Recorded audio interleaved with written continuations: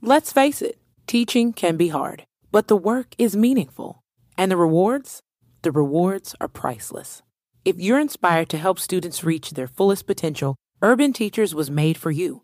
Through extensive training and support, their program gives aspiring educators the tools to transform students' lives.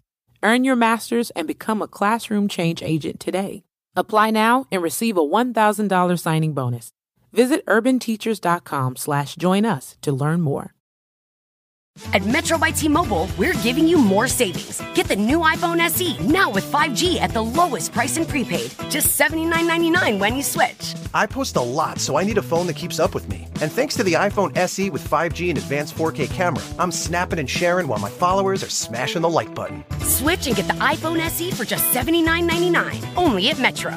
Limited time offer, in-store only, price for 64GB model with eligible port, $60 plan and ID. See 5G device coverage and access details at metrobytmobile.com.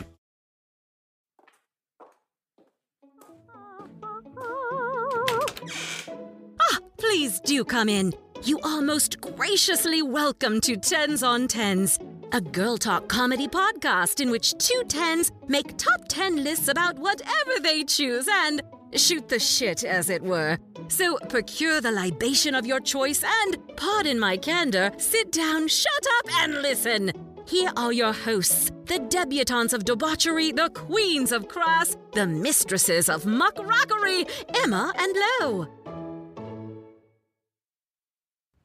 And we're rolling. We're back. Oh, hi. Welcome to part 2. So I had no idea that this would take us this fucking long, but apparently we have shit to say about DCOMs, baby. Mm-hmm. So if you haven't listened to part 1, go ahead and listen to that because that has, I think, 10 through 6 for us. Mm-hmm. We didn't even get halfway through. We were like, listen, we got shit to say about Smart House. We've done the research. We've got opinions. Yes. We're ready. Exactly. So I think we're just going to jump into it just because we got a lot to cover here. We're on number 5 for me. So number 5 for me is Don't Look Under the Bed, which is one of the very, very, very early ones. That one's scary. It is the scariest one. I was like, hello? It's from 1999 also. But like I said, very prolific year. And it just got crazier and crazier the more that I watched it. So essentially, I don't understand, but I think the DCOMs are trying to make kids piss themselves back in this 100%. Era. They're like, fuck them kids. Yeah, and I kind of miss when Disney was able to get saucy a little bit. Yeah. Because there was like shit, I was like, okay, hello. But if you want to talk about movies that are like the worst example of casting a black person as the best friend, this is it. Uh-oh. Because I have a tally running of how many DCOMs do that, and so where it's like 5 of 10 I have, it's like we have a black best friend and that's it. Anyway, this guy's like the ultimate black best friend. He's an imaginary best friend named Larry, and he appears one day to this girl. Her name is Frances. She's 14 and she's starting high school early. Smart. She's super smart. So she's always like, that doesn't logically make sense, blah, blah, blah. But she has an invisible best friend at 14? Well, strange shit starts happening when she starts high school. There's lots of, like, eggs falling from the sky, like people getting their cars egged, and there's graffiti all over town, like high up on buildings, under people's shoes. It's like a bee. It's literally everywhere. And people are suspicious of Frances because her middle name is Bacon. Frances Bacon. Okay. Wait, they're suspicious based on her middle name? Yeah, it's a stretch. No one in high school knew my middle name. Literally, it's a stretch. They're also like saying like, well, you're the only one who didn't have graffiti on your locker, so it must be you. But the shit that's happening, there's no way a 14-year-old girl could do it. Right. There's this one scene where like a diver's going to go jump in the pool, and when she lands in the water, suddenly it's all Jell-O. And they're like, it's a prank that a 14-year-old girl did. It's like, okay. She can bend time and space. Yeah, and so while all this shit's happening, she notices there's this, like, guy following her around, and nobody else can see him but her, and she's like, what the fuck, who are you?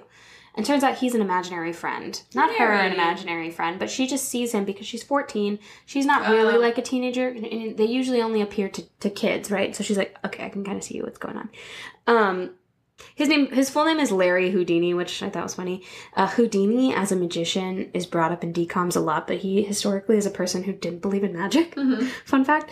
And he spent his whole life trying to prove it wrong. So I think it's funny that all the magic characters in DCOMs are named Houdini. Anyway, it turns out Frances is being framed by a boogeyman who has come to town. He's so scary. And that's why B's are on everything. B for boogeyman, okay? That makes more sense than the middle name. Yeah, exactly. So it turns out when kids stop believing in imaginary friends too early, they turn into boogeymen. And Francis has a younger brother who had cancer and he was in a rough spot, and Francis was like, well, medicine saved him and not imagination and shit. So she kind of convinced him to not believe in his imaginary friend anymore. Okay. We don't know who his imaginary friend is at this point, though. So Larry and Francis try all these things to try and, like, get the boogeyman, right? And they make stuff called, like, boogie juice, which is weird, to, like, attract him and trap him. But what ends up happening is Larry gets covered in boogie juice. I don't know. This shit was fucking wild. Also, a lot of sexual tension with Francis and and Francis and Larry. And I'm not even joking. I wasn't even thinking that they would ship, but they do kiss at the end. And I was like, hello? Okay. You're covered in boogie juice. Ooh. Yeah. Like that kind of thing? Yeah. So ultimately, like, long story short, Larry is Francis's little brother's imaginary friend. And when he stops believing in Larry, Larry starts to turn into a boogeyman. While there's also this other boogeyman who we don't know who he is, just like, you know, going rogue. And it turns out that under Frances' bed is the portal to the boogeyman dimension. Of course. And her little brother gets kidnapped by the bad boogie. And so Larry and Frances have to go get him. But the whole time, Larry's turning into a boogeyman. Right. So it's getting scarier and scarier. Sleeping with the enemy. Mm-hmm. Yeah. And so I think it's really funny. They go onto the bed and they start to have like a showdown with the boogeyman. And I do appreciate that Larry calls the boogeyman a skanky creep. Quote. I love that. I was like, can you say the word skank in a use Disney that. movie? I'm gonna use it. I love that. Skanky creep. Yeah. And there's also a scene, because since they're under the bed, like, everything's bigger, so there's a giant pen that Larry uses to fight the boogeyman. And there's this funny scene where he, like, knocks him down, and he's like, the pen is mightier than the sword. And I was like, okay, bitch, get the fuck out of here. Anyway, what ends up happening is they're able to make her little brother believe in Larry again. Larry becomes a full-on imaginary friend, kicks Boogie's ass. Turns out that the boogeyman is named Zoe, and is a boogie person, and it's Francis's former imaginary friend. And so Francis is like, I believe in you again. And then they all go back to normal life, and then the two imaginary friends are like, Francis, we gotta fucking dip on you, because you're 14 now, so you shouldn't believe in us anyway. Thank you for bringing me back from the brink of death, but now I gotta fucking go. And then Larry and her kiss, and then they never see her again. She kisses an imaginary friend. Mm-hmm. Interesting. And Interesting. That's it. So that movie was a wild fucking ride. It was a wild fucking ride. But I really appreciated, like, the character design. Like, the boogeyman is straight up terrifying. He's scary. They gave him, like, fucking crazy teeth. And when Larry comes out with the crazy fucking teeth and purple eyes, I was like, that shit would have made me piss my pants. They were trying to make kids piss their pants, I'm convinced. Yeah. And what's funny is, like, when you're a kid, you don't remember the plot. You don't remember, like, the script. You don't remember any the dialogue, nothing. You just remember, like, the scenes. The like terror. The images. And that's all I remember from that movie. Yeah. Anyway, staying in my brain for a while. Larry. I love the concept of a boogeyman named Zoe. I know. Hi. She's like, I'm a boogie person. I'm a boogie person, and I have a Twitter. You can follow me. Oh, yeah. So number 5 for me is Teen Beach Movie. Oh, iconic. 2013. Have you seen it? I think I've seen the first part of it. I'm so sorry. So it's completely deranged. The choreo is lit. That's the one thing I will say about this movie. The dancing is impeccable. Okay. So good. The songs are interesting. Okay, this is where the "Ooh, I Can't Stop Singing" comes from. Yeah, TikTok. So I didn't know that, actually. And so I watched it and I was like, I know that song. Santa, I know him. Like, I was so excited. So a couple, so it's Mac and Brady, I believe their names are, they get sent into a movie after Mac is like, I want to surf some 40-foot waves. Of course. And the movie is called Wet Side Story. I hate that. I fucking hate it so much. So let's back up a little bit. Mac is staying with her grandfather at this beach shack in the beginning of the movie. And she's dating Brady, or they're, together, they're talking, whatever they want to call it. Is that Ross Lynch? Yes. And they are having this cute little summer romance, and they call it their endless summer. And then Mac is, at the beginning of the movie, she's like, Brady, I have to tell you something. She tries it like 3 times, that's it. And keeps getting interrupted. Okay? So then Mac's aunt shows up, and she's like, well, we're leaving tomorrow. And then Brady's like, wait, why didn't you tell me this? And she's like, you don't know how hard I tried to tell you. Period. Okay. She tried 3 times. But the story is the aunt is there to take her away from her endless summer to bring her to this, like, really prestigious boarding school. The nerve. So it was always the deal that she would spend 2 years in this, like, beach town and then go to this boarding school for the last 2 years of high school and get serious about it. So there's a storm that comes through. She surfs these, like, 40-foot waves and, of course, like, passes out. I thought she died. But Brady goes to save her, and they're in Wet Side Story when they get out of the ocean. Oh. So everybody's like, like, it's the whole thing. So it's rival gangs. It's bikers and surfers in Wet Side Story. Oh, my God. Yeah. Why are there so many bikers at the beach? I don't know. Okay. I don't know. I thought sand wasn't good for motorcycles, but I don't know. Whatever. It's just weird. I mean, the one thing that I can say is, yes, the choreo is good, yes, the songs are good, but the plot doesn't make any fucking sense. There's, like, a point where a mad scientist comes in and he's trying to build a weather machine, and that's the storm that'll get them back to real present day. Okay. It's not really, like, explained why he's there, what he's doing there, but anyways, whatever. I fast-forwarded through this one a lot, too. Yeah. So... that is Teen Beach Movie. It's a lot of singing. It's a lot of dancing. The wrong characters start falling for the wrong people. They have to, like, fix them back up. And then eventually they get sent back into current day. And the whole reason why Mac is like, I have to go to this boarding school is because she read her dead mother's diary. And her mother was like, I want Mac to be confident and successful in whatever she chooses to do. Which is sweet, right? But Mac is like, that means I have to go to school. How dare. But then at the end of the movie, she's like, what if all I want to do is surf with my hot boyfriend? God, this is why I hate teenagers. Yeah. And so at the end of the movie, it's just like, they're all happy. You know what do you think this is like a Disney retelling of Midsummer's Night Dream? I don't fucking know. It was awful. Well, they made like 4 of them, didn't they? Yeah. Yes, it keeps going. What do they have to... It's like, what story could they expand on? I have no idea. Because the Teen Beach Movie 2 is also in my time period, obviously. And I was like, I could do that, but like, I didn't do any sequels either. I was like, you know what, we're gonna fucking... The funny part, this is one thing I pulled from it, and then I'll be done with Teen Beach Movie forever, hopefully. But they show the people in Wet Side Story a picture of Justin Bieber, and they all go crazy. Oh my God. I'll make a believer out of you, bitch. Yeah. That's what she said. No matter what time period you come from. Oh my God. Wow. Okay. Make it stop. Speaking of music sensations, number 5 for me was one of my absolute favorite DCOMs growing up. And it's Pixel Perfect from 2004, starring our fave, Raviv Ullman, once again. And in this, he plays a boy named Roscoe, who essentially has invented a hologram system to be the lead singer of his friend's band, because they go and try to do their like little audition, and the guy's like, can you dance? Everybody likes Christina and Britney, and you've got no moves, sweetheart. Like, that's the energy. We know she got no moves, sweetheart, because in her room all her posters are like Avril Lavigne. I'm like, oh, so she's punk, she's rock, she likes to rock out, like Avril says, right? So yeah, it's essentially like a modern Pygmalion like kind of movie where Roscoe essentially falls in love with his own creation. And it gets super creepy in that. So I'm just going to read you guys some of the notes that I wrote down as I was reading this. Okay. Why does Roscoe have all these pictures of women in his house to make this person? Inspiration. He was like, I just have all these magazines with women that I've cut up that are here. And I'm like, okay, creep. The drummer's super cute. I love her outfits and I love her vibe. I wrote that down. The main hologram, her name's Loretta. She talks like a robot, but she sings normally. I'm like, what is the truth? Okay. And she goes up to dance because obviously they had her come in because they needed a dancer. And her dancing is so fucking off the wall. I said she just spins and kicks. Like, she lies on the floor and just pussy pops. Like, and then she even does like a little ballerina twirl. And it's extra creepy when you think of the fact that she's being controlled by a teenage boy. So I'm like, hello. And then she like does like backflips and shit and like, dancing. I'm like, okay. We'll love that. Give me a leg up. I also wrote, hip huggers look so cute on skinny bitches, but those are not sitting pants. There's a lot of almost butt cracks in this movie. Ooh. There's also a band. There's 2 bands in this movie. One called Moist Towelette, and the other called The Infectious Measles. Okay. Who was naming these fucking bands? Teenagers are disgusting. I also think the Zeta Bites only have 1 song. I heard it like 3 times over and over again. I think they have 1 other, but that was also played 3 times over and over again. And I was like, please. They're like, play it again, babes. Yeah, I mean, they are bops, and I'll give it to them. It's giving very Ashley Simpson, like, but, you know, they're catchy. We like them.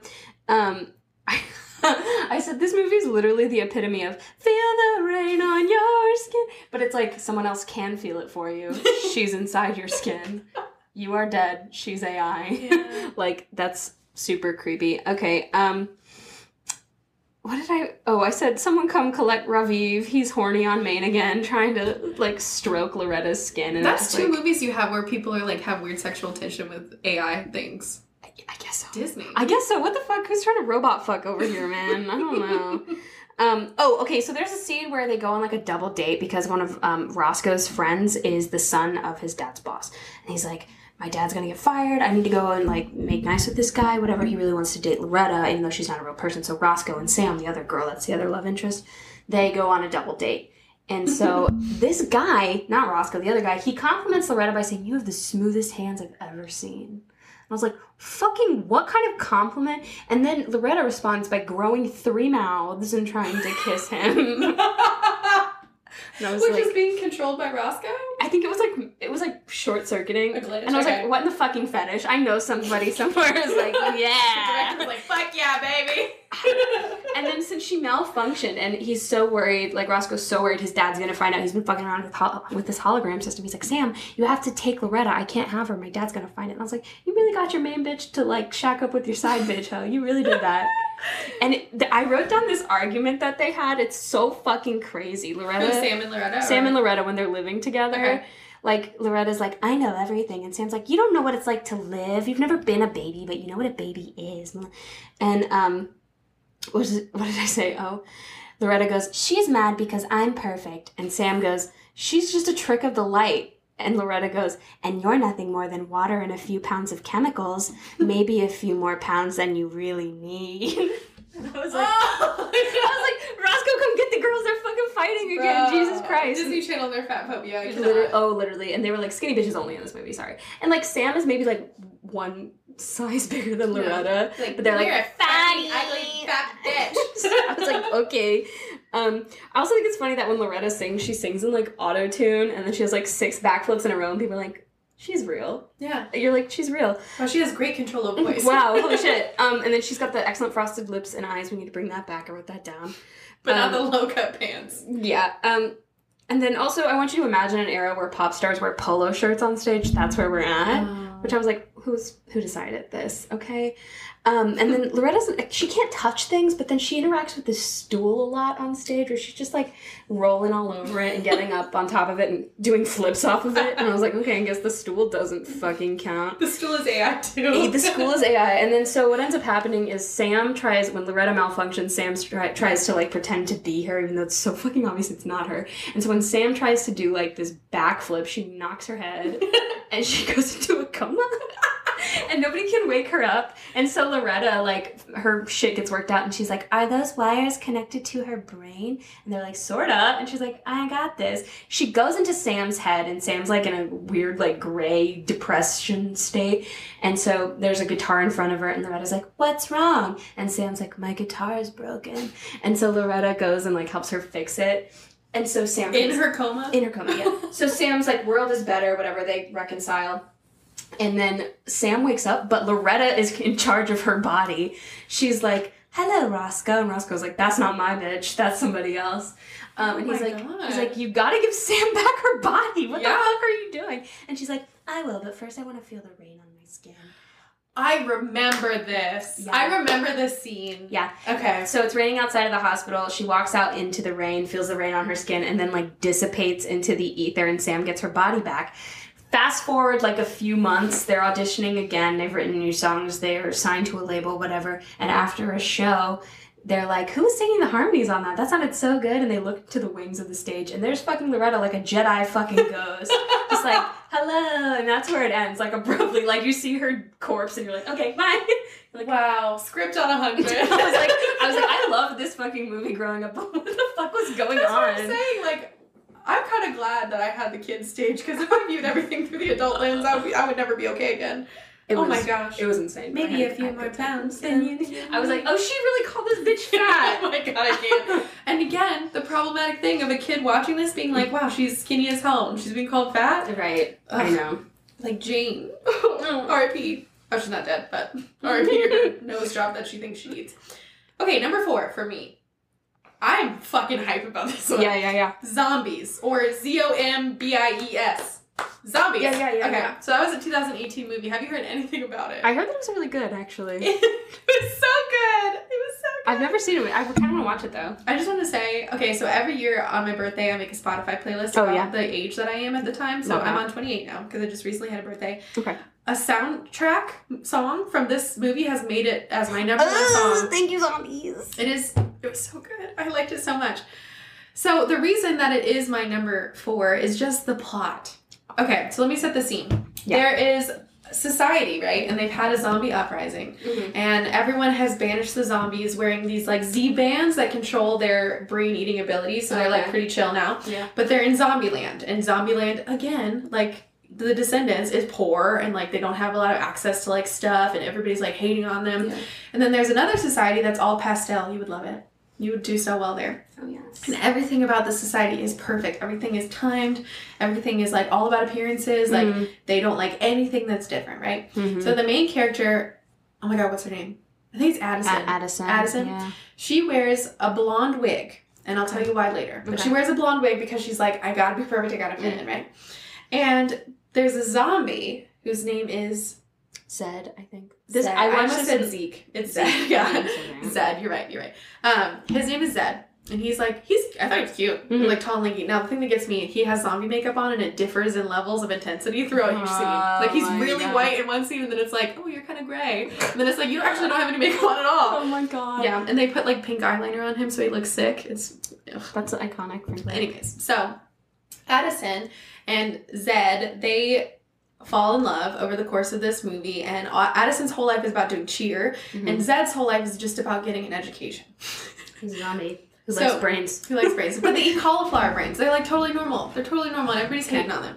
So the thing about this movie is, the zombie, it's all a commentary on, like, segregation and racism. Like, truly. They have walls that separate the zombies and the pastel society. And they're like, zombies, ew, like, I don't want you to have an education.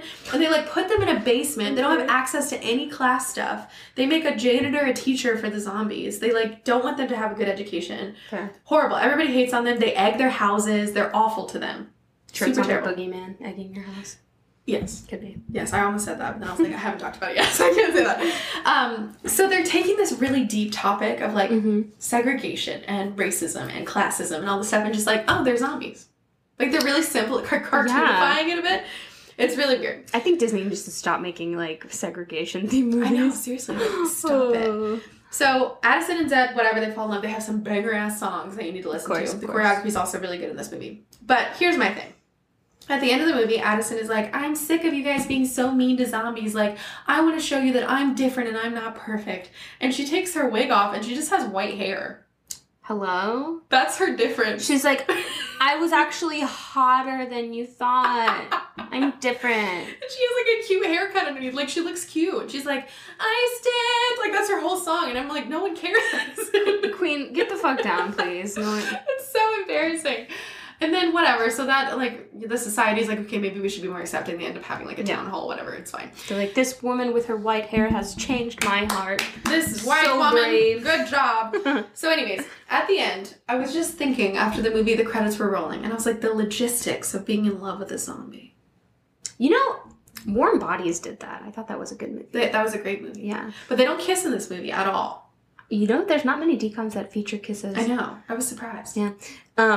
But, you know, I get it. It's Disney. It's like you got rotten teeth. They want to kiss you, you know. Are they dead? They're dead. Yeah. Are they decaying actively? No, because they have their Z-bands on.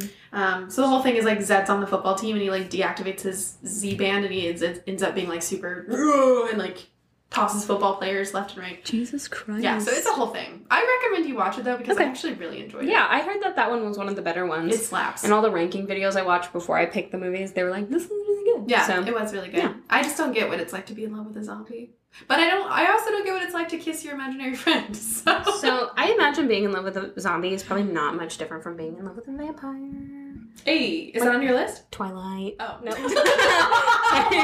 You fooled me. I tricked her. Okay. Well, actually, I have something similar. The next one on my list is The 13th Year, just also from 1999. And if you don't know this movie, I can sum it up for you. It's the merman movie. Yeah. It's the movie where a boy finds out he's a merman and he turns into a mermaid. Okay. So I'm going to read you the notes I have on this. Okay. First of all, the person who stars in this movie is an actor named Ches Starbuck. He was in one other thing, and he wasn't very good at acting. But I'll tell you right now, he has an excellent name, and he's hot now, so it all works. Yeah, so. And also Starbucks mermaid. Yeah, so it fits, you know.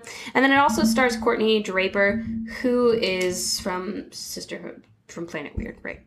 Okay. Oh, yes, I remember. So we start off the movie with a mermaid. She's swimming with a baby, and then she is getting chased by a hunter, and so she has to drop her baby off so she can run away from the hunter. And so she looks like Shakira, so I say Mermaid Shakira's baby is accidentally kidnapped by Uncle Joey and an anti-vaxxer. That's how we start off the movie. This time for replica. Yeah, okay. So, anyway, the baby grows up. His name's Cody. He gets paired off in a school project because he's failing with this nerd whose name is Jess, and he looks like a 12-year-old Eugene Levy. Okay? Okay. And his dad is the fisherman that was hunting the mermaid. Of course. So that's where we're at. Classic. And then, I also don't understand because Cody's on the swim team, and he's the most popular guy in school. And I'm like, the guy from the swim team's the most popular guy in school? You know it, bitch. Look at that Speedo. Okay. All right. I also didn't enjoy that he said some smug shit to his teacher. And I was like, you're unlikable. Because I'm a teacher. I don't fuck with fucking the popular boys that say shit that's smug. I want to slap them. Anyway. That's personal. Yeah. At his birthday, his anti-vax mom makes him a cake made out of beets. And everyone's like, yum. And I'm like, if a bitch did that. Hippie? Yeah. Okay. That's why she's literally an anti-vaxxer kind of vibe. She's like, well, no refined sugar in my home. So here's your beet cake on your 13th birthday. Yeah. And then Cody's girlfriend, Sam, played by Courtney Draper, shows up. And she's like, here's your birthday present. And it's a picture of herself that she's framed and everything. And I was like, icon, frankly. Love that. And so they kiss and Cody shocks her, which, first of all, apparently a side effect of turning into a merman is developing electricity powers and Spider-Man's sticky hands. That seems counterintuitive. Yeah, why would a mermaid have electric powers? That's one way to kill everything in the ocean. Electric eel, baby. Yeah, so that's where they're at. I don't like that. But he does have the Spider-Man hands where literally everything sticks to his hands. And that's a little weird, especially for a teenage boy.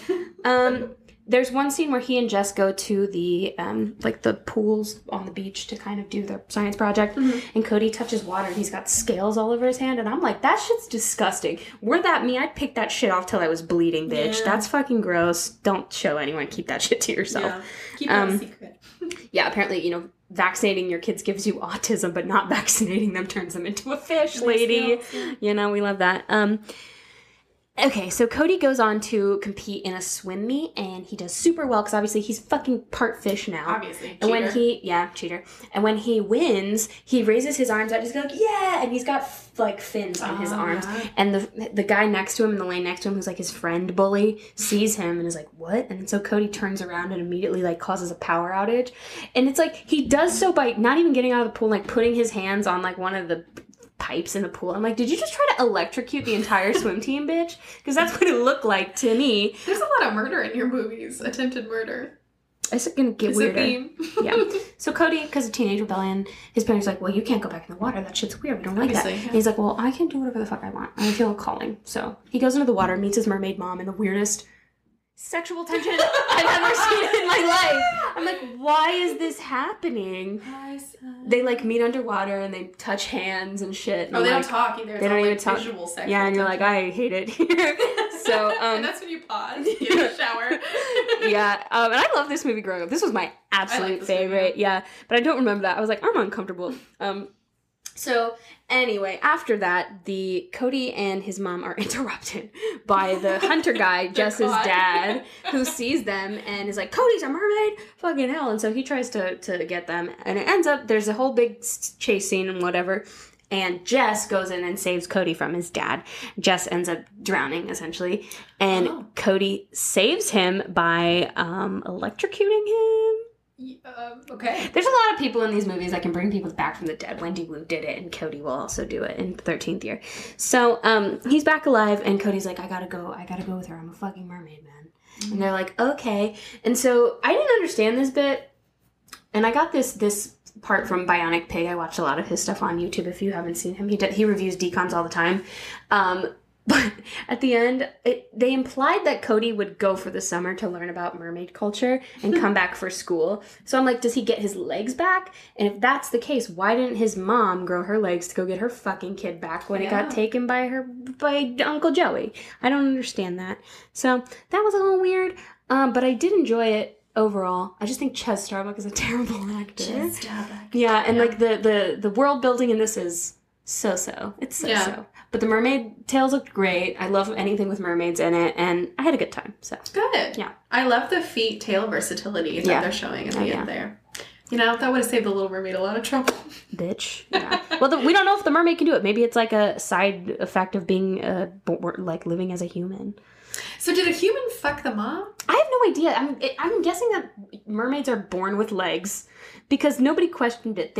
When she had the baby, did it have legs or did they not? It was in like a blanket, right? Oh, so she puts it on the boat like that, and anti-vax mom was like, "Oh, look, can we keep it, little baby?" Like she literally. No one questions where it came from. Yeah, and nobody said anything, and it's wrapped in like netting and shit and seaweed, and they're like, normal. Checks out. Yeah, and they don't. I don't know. He must have feet. I don't know. It doesn't make any sense. That is weird. And they're surprised 13 years later. They're like, oh my god, he has fins. Like he didn't come from the fucking ocean. Right. And I was always under there. I was always under the impression that like I guess mermaids had to spend their first 13 years on land, but that doesn't look like the case. Like she forgot her baby on the boat. Like that's what happened. Yeah. So I don't know.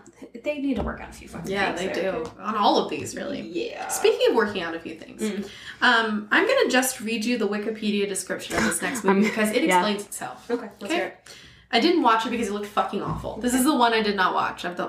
Quasi-watch of the whole list. So number 3 for me is Bad Hair Day, 2015. Okay, I know about this one. I haven't seen it though. Only at Metro by T-Mobile, you can upgrade to 5G and get more savings with the lowest price on one line of unlimited 5G. Just $40, period. That's it. Taxes and fees included. Plus, more choices with the largest selection of free 5G phones from brands you love, like Samsung. Switch and save more. Only at Metro.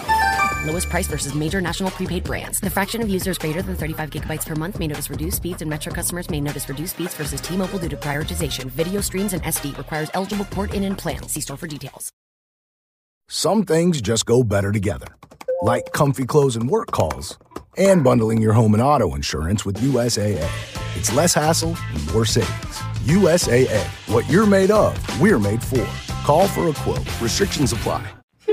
Bad Hair Day is a Disney Channel original movie, which premiered in 2015, starring Laura Marano and Lee Allen Baker. The story centers on 16-year-old Monica Reeves, who is running for prom queen at her high school. Prom, of course. One day, she wakes up with crazy hair after combining loads of different products. But Monica soon has bigger things to worry about when ex-police lieutenant Elizabeth Liz Morgan arrives at Monica's door in search of a $7 million diamond necklace. Okay. The two become unlikely friends as they race to fix Monica's hair for prom. Priorities. Okay. And protect the necklace from falling into the hands of a world-renowned jewel thief, Pierce Peters. Pierce Peters. Excellent jewel thief name. So let's look at this plot for a second. How the fuck did that necklace get into her possession? What? That doesn't make any sense. She wakes up with crispy hair. She answers the door. There's Liz Morgan. She's like, I'm looking for a necklace. It sounds like to me that two people wrote two separate movies and they just put them together. I know. I was like, okay. So here's the thing that gets me. Okay. I watched the trailer only because I didn't watch the whole movie because it just looked fucking awful. Yeah, that's fair. But the lieutenant shows up and they're like, okay, I'm looking for the $7 million necklace. I need you to help me. And then she's like, I'll do it for you on 4 occasions. Oh, okay. Number 1, you fix my hair. Number 2, you find me a dress. Or fix my dress because her dress melted. I don't know how that happened. Number 3, you get me a pair of shoes. And number 4, I want to take my driver's test. Wow. She's haggling with a police lieutenant. Good for her. Good for her. Queen shit. And then the logo, or not the logo, the slogan for this movie. What happens when the frizz meets the feds? Oh my god. Wow. That was a stretch. Who came up with that? I don't know. I have no other context for you. I just thought that reading the Wikipedia thing was enough. That's fair. Okay, moving right along. My next one on here is also from 1999. Can of Worms. Have you ever heard of this one? Yes, terrifying. Holy shit. I think I saw it one other time and I don't remember anything about it. So I'm going to give you a little rundown of what I wrote here. So Mike is this kid who sends a message out into outer space because he thinks that he's not a human. He thinks that he's one of them, okay? He feels like he was sent to Earth by alien parents and that he's not human. He's on the football team, and during a football game, he bonks his head and hallucinates that evil aliens are coming to eat his brains. Sure. Mike's a pretty techie guy. So his crush asks him to help with all of the lights and music for the big dance that's coming up, because we always got to have a big dance, you know? Always a sports event. Yep. And at the big dance, Mike does help. It's going great, but his bully from the same football team sabotages it, and Mike is so fucking upset by it. This is when he goes and he sends out this message into space. Does he have a treehouse? Yeah, he has a treehouse. And so while he's sending this message, it's struck by lightning, so it actually sends it out into space. And so aliens actually start coming through, like, the rift, because they're like, oh, well, hey, you guys have developed enough that, like, humans aren't protected under our, like, protection thing because you guys aren't advanced enough. So now people will start coming to Earth.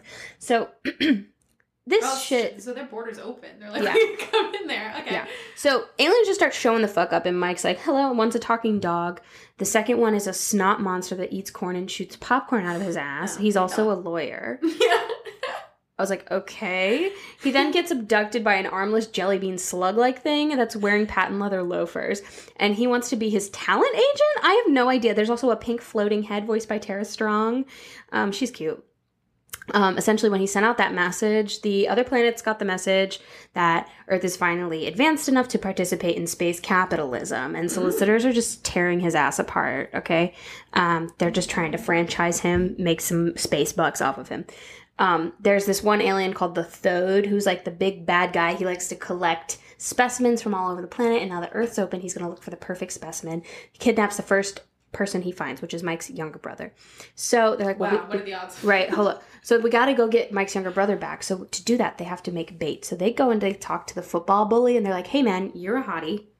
With a body? You want to be bait? And he's like, I guess. Sounds great. So together, they all go into the treehouse where the portal is, and they go to the Thode's planet, which is just like a human zoo. It's like an alien zoo. And they see all of these aliens and stuff. And they free all the aliens, and they get back to Earth, and they solve the problem of the Thode by calling the space cops.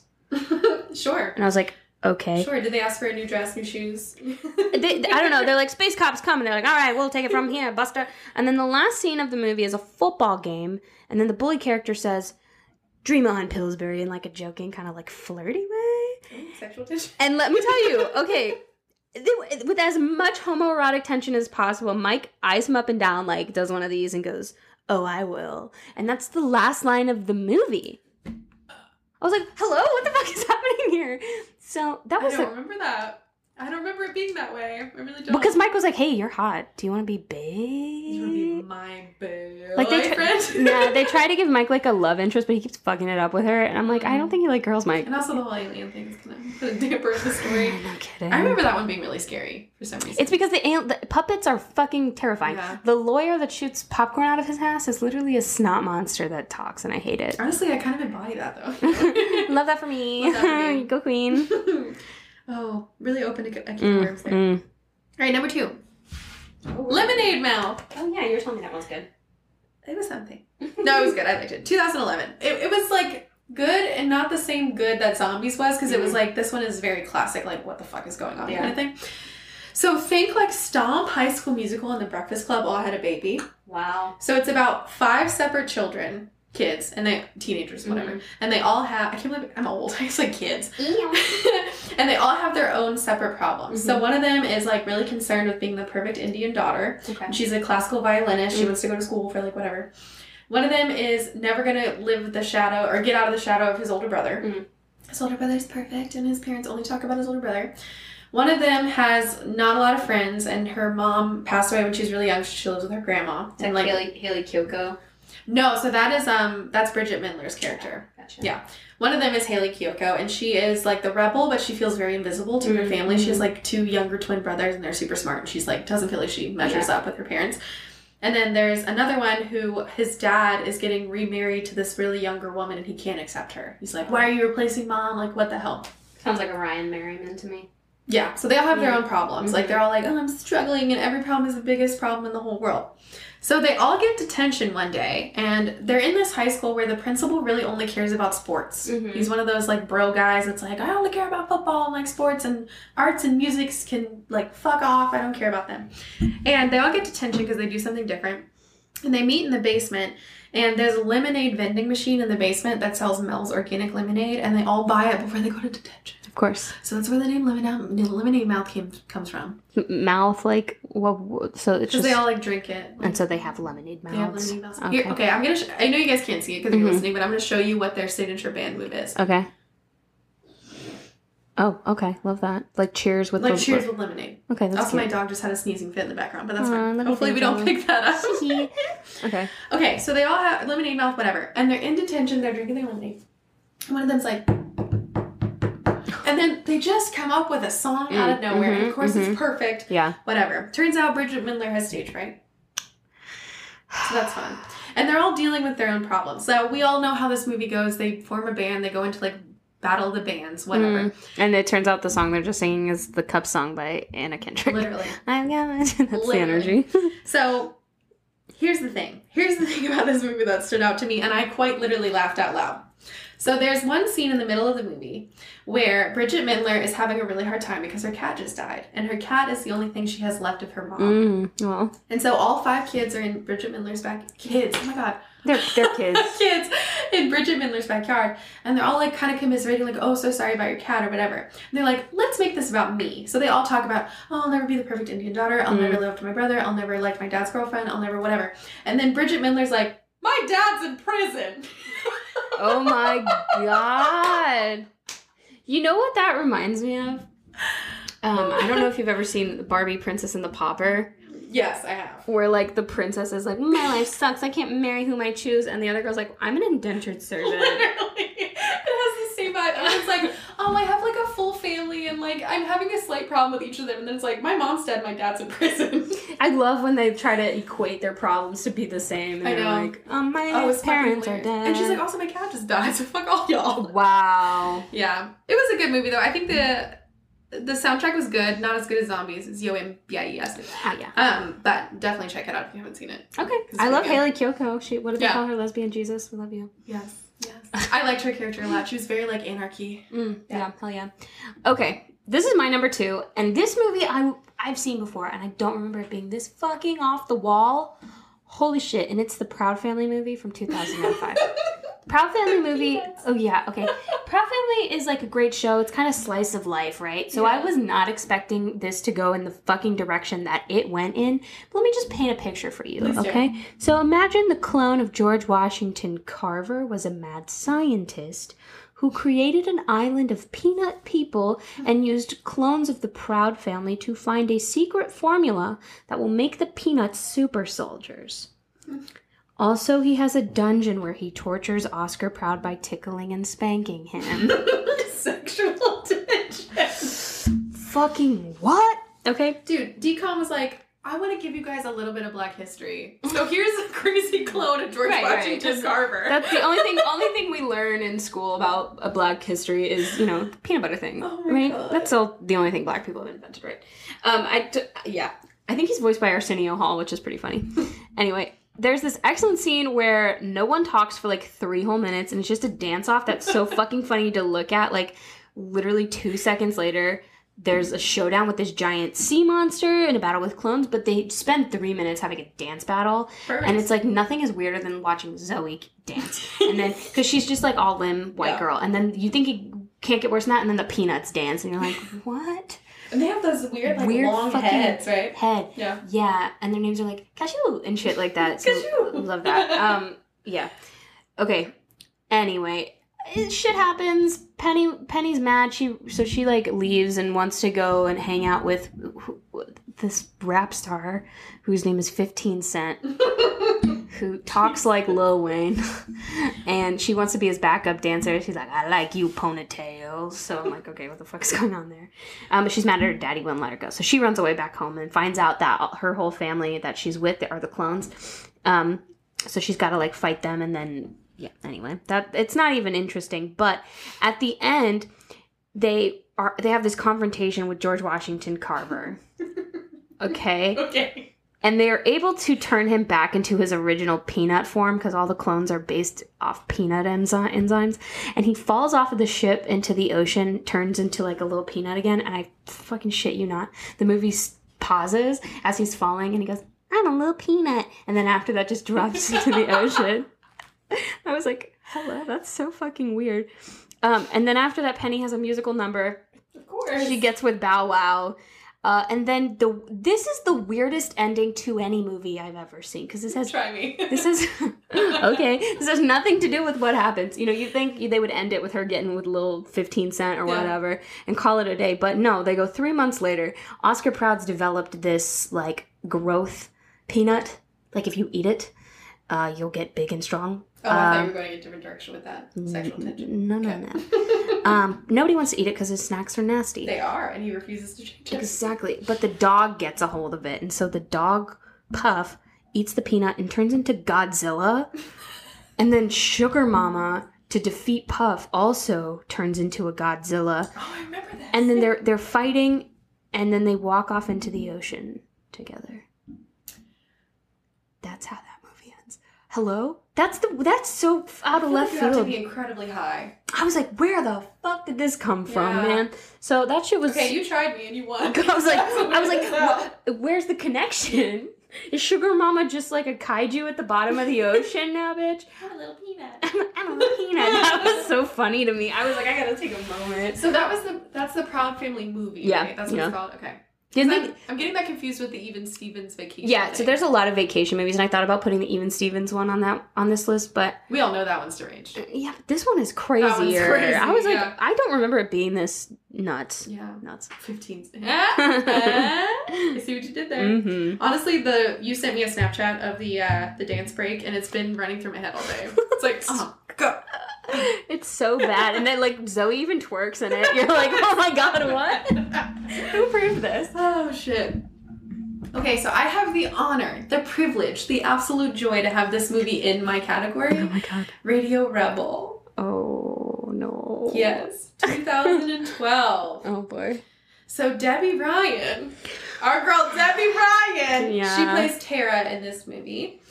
And this is the source of all of the Debbie Ryan memes. So any smirk, any hair behind her ear move she does, it all comes from this movie. Oh, Debbie. And I bet Debbie Ryan made this movie and she's like, wow, I'm so glad that's over. I'll never hear of it again. And then in quarantine, everyone's like, surprise. Sorry, bitch. So Tara is a high schooler, and I was about to say normal high schooler. She's not fucking normal.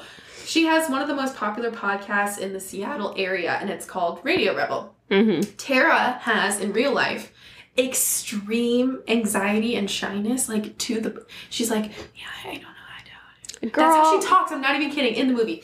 And then there's one scene where the teacher's like, Tara, can you come up and do this problem on the board? And she's like, with the little marker, and she writes it so tiny, and I'm like, anybody that I knew that was shy in high school didn't have these problems. So just because you're quiet doesn't mean you have tiny handwriting. Yeah, what? They went really weird with like the stereotype. Okay. I don't know. So basically, Tara, when she gets on air, she becomes this like lively energy or whatever. So this is where the sound where it's like, sit with it, vibe with it. Do you know that sound from TikTok? That's where this comes from. Whoa. It's Tara, playing her alter ego on the radio. So the principal is getting upset with how popular I think that Radio Rebel's coming, and she cancels prom until Radio Rebel's true identity is revealed. Not one person is like, wow, that kind of sounds like Tara. Not one person. Wow. She has a little bit of like a voice changer, but it sounds just I guess it's because she doesn't fucking talk. Yeah, so they're like... Yeah. Like, I didn't know. You spoke over whisper. So it is basically a 12-year-old like Wattpad fiction. Good. Like fan fiction. It's fucking ridiculous. So I'm just going to read you some comments that came from a video that I found on YouTube, because the whole thing is they reveal who it is and then blah, blah, blah. You have to just watch it. It's wild. I can't get over like the fact that she's like... So anyways, Basic Girl, GORL on YouTube, has a video of Debbie Ryan being cringe in Radio Rebel for 6 minutes straight. And I watched the whole thing and I don't regret a single second. Oh my god. So here's some of the comments that were on the video.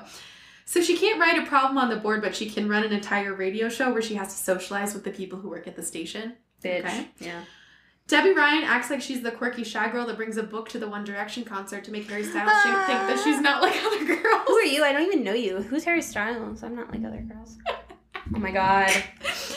That face that she makes is the one that I make when my mom brings home a bag of McDonald's. That with the ear? Yes. Oh, God. And then if I saw somebody doing that, I'd immediately make a citizen's arrest. To jail immediately. Yeah, so anyways, the hot guy that she's a crush on sings a song about her at the end, and that's when she does, like, the behind the ear thing with the smirk. And what did she do to deserve that? Everybody knows she's Radio Rebel. Okay. But there also is this one other part where her mom doesn't give a fuck about her future at all. Sure. And she's like, Mom, if I tell them who I am and I tell them I'm Radio Rebel, I could get expelled. And Mom goes, I don't care. That's a real scene from the movie. And what of it? You trick-ass bitch. The citizen arrest really got me. Oh my God. So, yeah, everybody watch that. I don't have a lot on the plot because I just don't give a fuck. Because it doesn't have one, really. And that's why these are fun. We love that. On the opposite side of the spectrum, I have a movie that has one crazy plot. And this is the DCOM classic, Luck of the Irish. Hell yeah. It's also starring Ryan Merriman. Oh, okay. The DCOM legend. So he ended and started my list. So thank you for that. Thanks, Ryan. I also liked this movie growing up, and I don't fuck with sports movies, but I am Irish.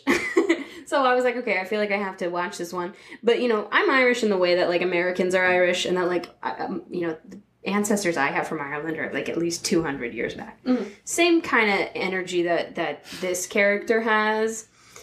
Let me paint the scene. Okay, so there's Heritage Day at this school, and the reason they're so into Heritage Day is because it's giving American exceptionalism. Like, all the people sing, like, this land is your land and hold hands while they're in their, like, you know, traditional garb or whatever. Yeah. And Ryan's character, whose name is Kyle, is like, I don't have fucking heritage, bitch, I'm just white. And wasn't his name Kyle in the other movie? Ben. Oh, Ben. Okay. In this one, he's named Kyle. Okay. And so he goes home to his parents. He goes home to his parents and he's like, where are we from? And they're like, why do you care? And he's like, where are we from? And they're like, we don't want to tell you that. And I'm like, oh, are you guys in the witness protection program? What the fuck is that? And they're like, we're from Cleveland. And he's like, but before that. And they're like, You were actually a mermaid. It's really weird. Yeah. So I'm going to read you the wiki page for this one with my comments added in there because what? I watched this video by Nick D. Ramio on YouTube, and if you do watch it, this movie, essentially, he summarized it by saying, this movie insinuates that all Irish people are evil and are thieving little goblins out to steal your gold. So, do you feel like you're looking in a mirror right now? Obviously. Doy. Okay, so Kyle Johnson is a popular basketball player in junior high school who has never known about his heritage. He is often told that he is the luckiest person people have ever known. He's always finding money on the street. He doesn't have to bring lunch because he, finds money on the street. He never misses a shot in basketball. When he doesn't finish a social studies test, he guesses all the answers correct. So his friends are like, bitch, what the fuck can I...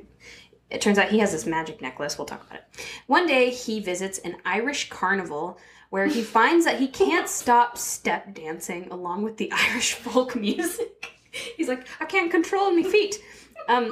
He's knocked down by one of the carnies, and when he gets back up, he notices that he feels kind of different, but he doesn't know what it is. So, essentially, these cronies work for an evil Irish step dancer named Seamus, who wanted the necklace that he was wearing, because it's a secret lucky charm.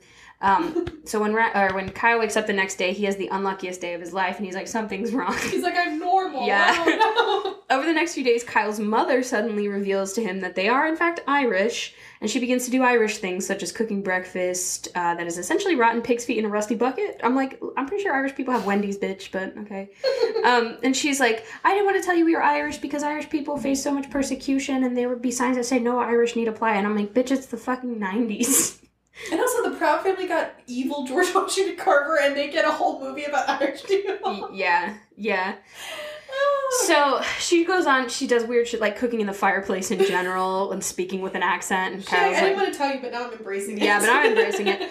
Strange things start happening to Kyle. His ears become pointed, his hair starts turning red, and he starts to become shorter. Shout out to that Disney ad that has this stuck in my head forever where he goes, "Oh, saints preserve us, I'm getting short." Do you remember that shit? Yes. Stuck in my head. So during science class, he realizes that someone has stolen his lucky gold coin because the fake was attracted to magnetic and real gold would not be attracted to magnets, right? Okay. Kyle hurries home to find that his mom has shrunk to 12 inches. The truth is then revealed to Kyle that his mother is a leprechaun from a family of leprechauns. And that's why she's suddenly dressing like Alexander Hamilton. So that's weird. Anyway, so she's full leprechaun, meaning Kyle is half leprechaun, since his dad's from Cleveland. It also turns out that the gold coin he wore was from the O'Reilly clan, so Kyle's mother's maiden name. It's a lucky coin, a magic coin, and when it's in the possession of the youngest family member, allows all the leprechauns in the family to pass as normal human beings and brings good luck to all of them. But since the coin is gone, the family is down on their luck and now reverting to their real leprechaun forms. Kyle also finds out that he has a 200-year-old grandpa named Riley O'Reilly. Oh, yes, I remember Riley O'Reilly. And so he's in a long-time feud with his mom because he's racist against humans and he hates that she married a human. And also he owns a potato chip factory. But not only does he own the potato chip factory, he claims to have invented the potato chip. Listen, are they yogurt flavored? I don't know, but I'm guessing not because that doesn't sound correct. No, it doesn't. Riley O'Reilly. Yeah, anyway, so Kyle and his family and his friends put their heads together. They decide to chase after Seamus, who has stolen their luck, the gold coin. They follow a rainbow and find his pot of gold on his bus that they sneak onto because Seamus and crew are too distracted from eating corned beef and cabbage. Oh, God. Literally. Stereotype. I was like, what the fuck else? You want to add another Irish stereotype in there, bro? It's so funny to me. Okay, Kyle challenges Seamus the leprechaun, because he's like, he can't turn down a game, to a lot of sports, which are all like, you know, Seamus is trying to trick him, and he's like, we're going to do Irish sports. And one of those is like Irish step dancing. And in this, Kyle wins this round because he actually break dances. And I need to tell you that break dancing is often used as a form of fighting in DCOMs, and I've seen it more than once. Yeah, it was in Don't Look Under the Bed too, and I was like, why? Against the boogeyman? Against the boogeyman, yeah. and it's effective. So I can't. So that's fun. But then finally Kyle's like, look, we're gonna go into my court. I'm challenging you to basketball to win back my family's luck. The condition, and listen to this, okay? If in losing, is that Seamus will live in the land of his fathers if Kyle wins. If Kyle loses, he will be in his like child slave, which is suspicious. Yeah. Seamus does end up losing after he turns into a weird leprechaun gremlin. But he misunderstood what Kyle meant. He thought the land of his forefathers meant like Ireland. So it is actually Cleveland. So when Kyle's like, enjoy the shores of Lake Erie, Seamus is like, are you a dumbass? It's pronounced Era, which is the Irish word for Ireland. But Kyle's like, nah, not fool, my dad's from Cleveland, bitch. So upon learning this, Seamus is rocketed off to the shores of Lake Erie to spend eternity in Ohio as punishment. Fucking Cleveland. People from Cleveland are like, what the fuck is this movie? And that's the end of it. Like, can you believe that story? Got some crazy endings.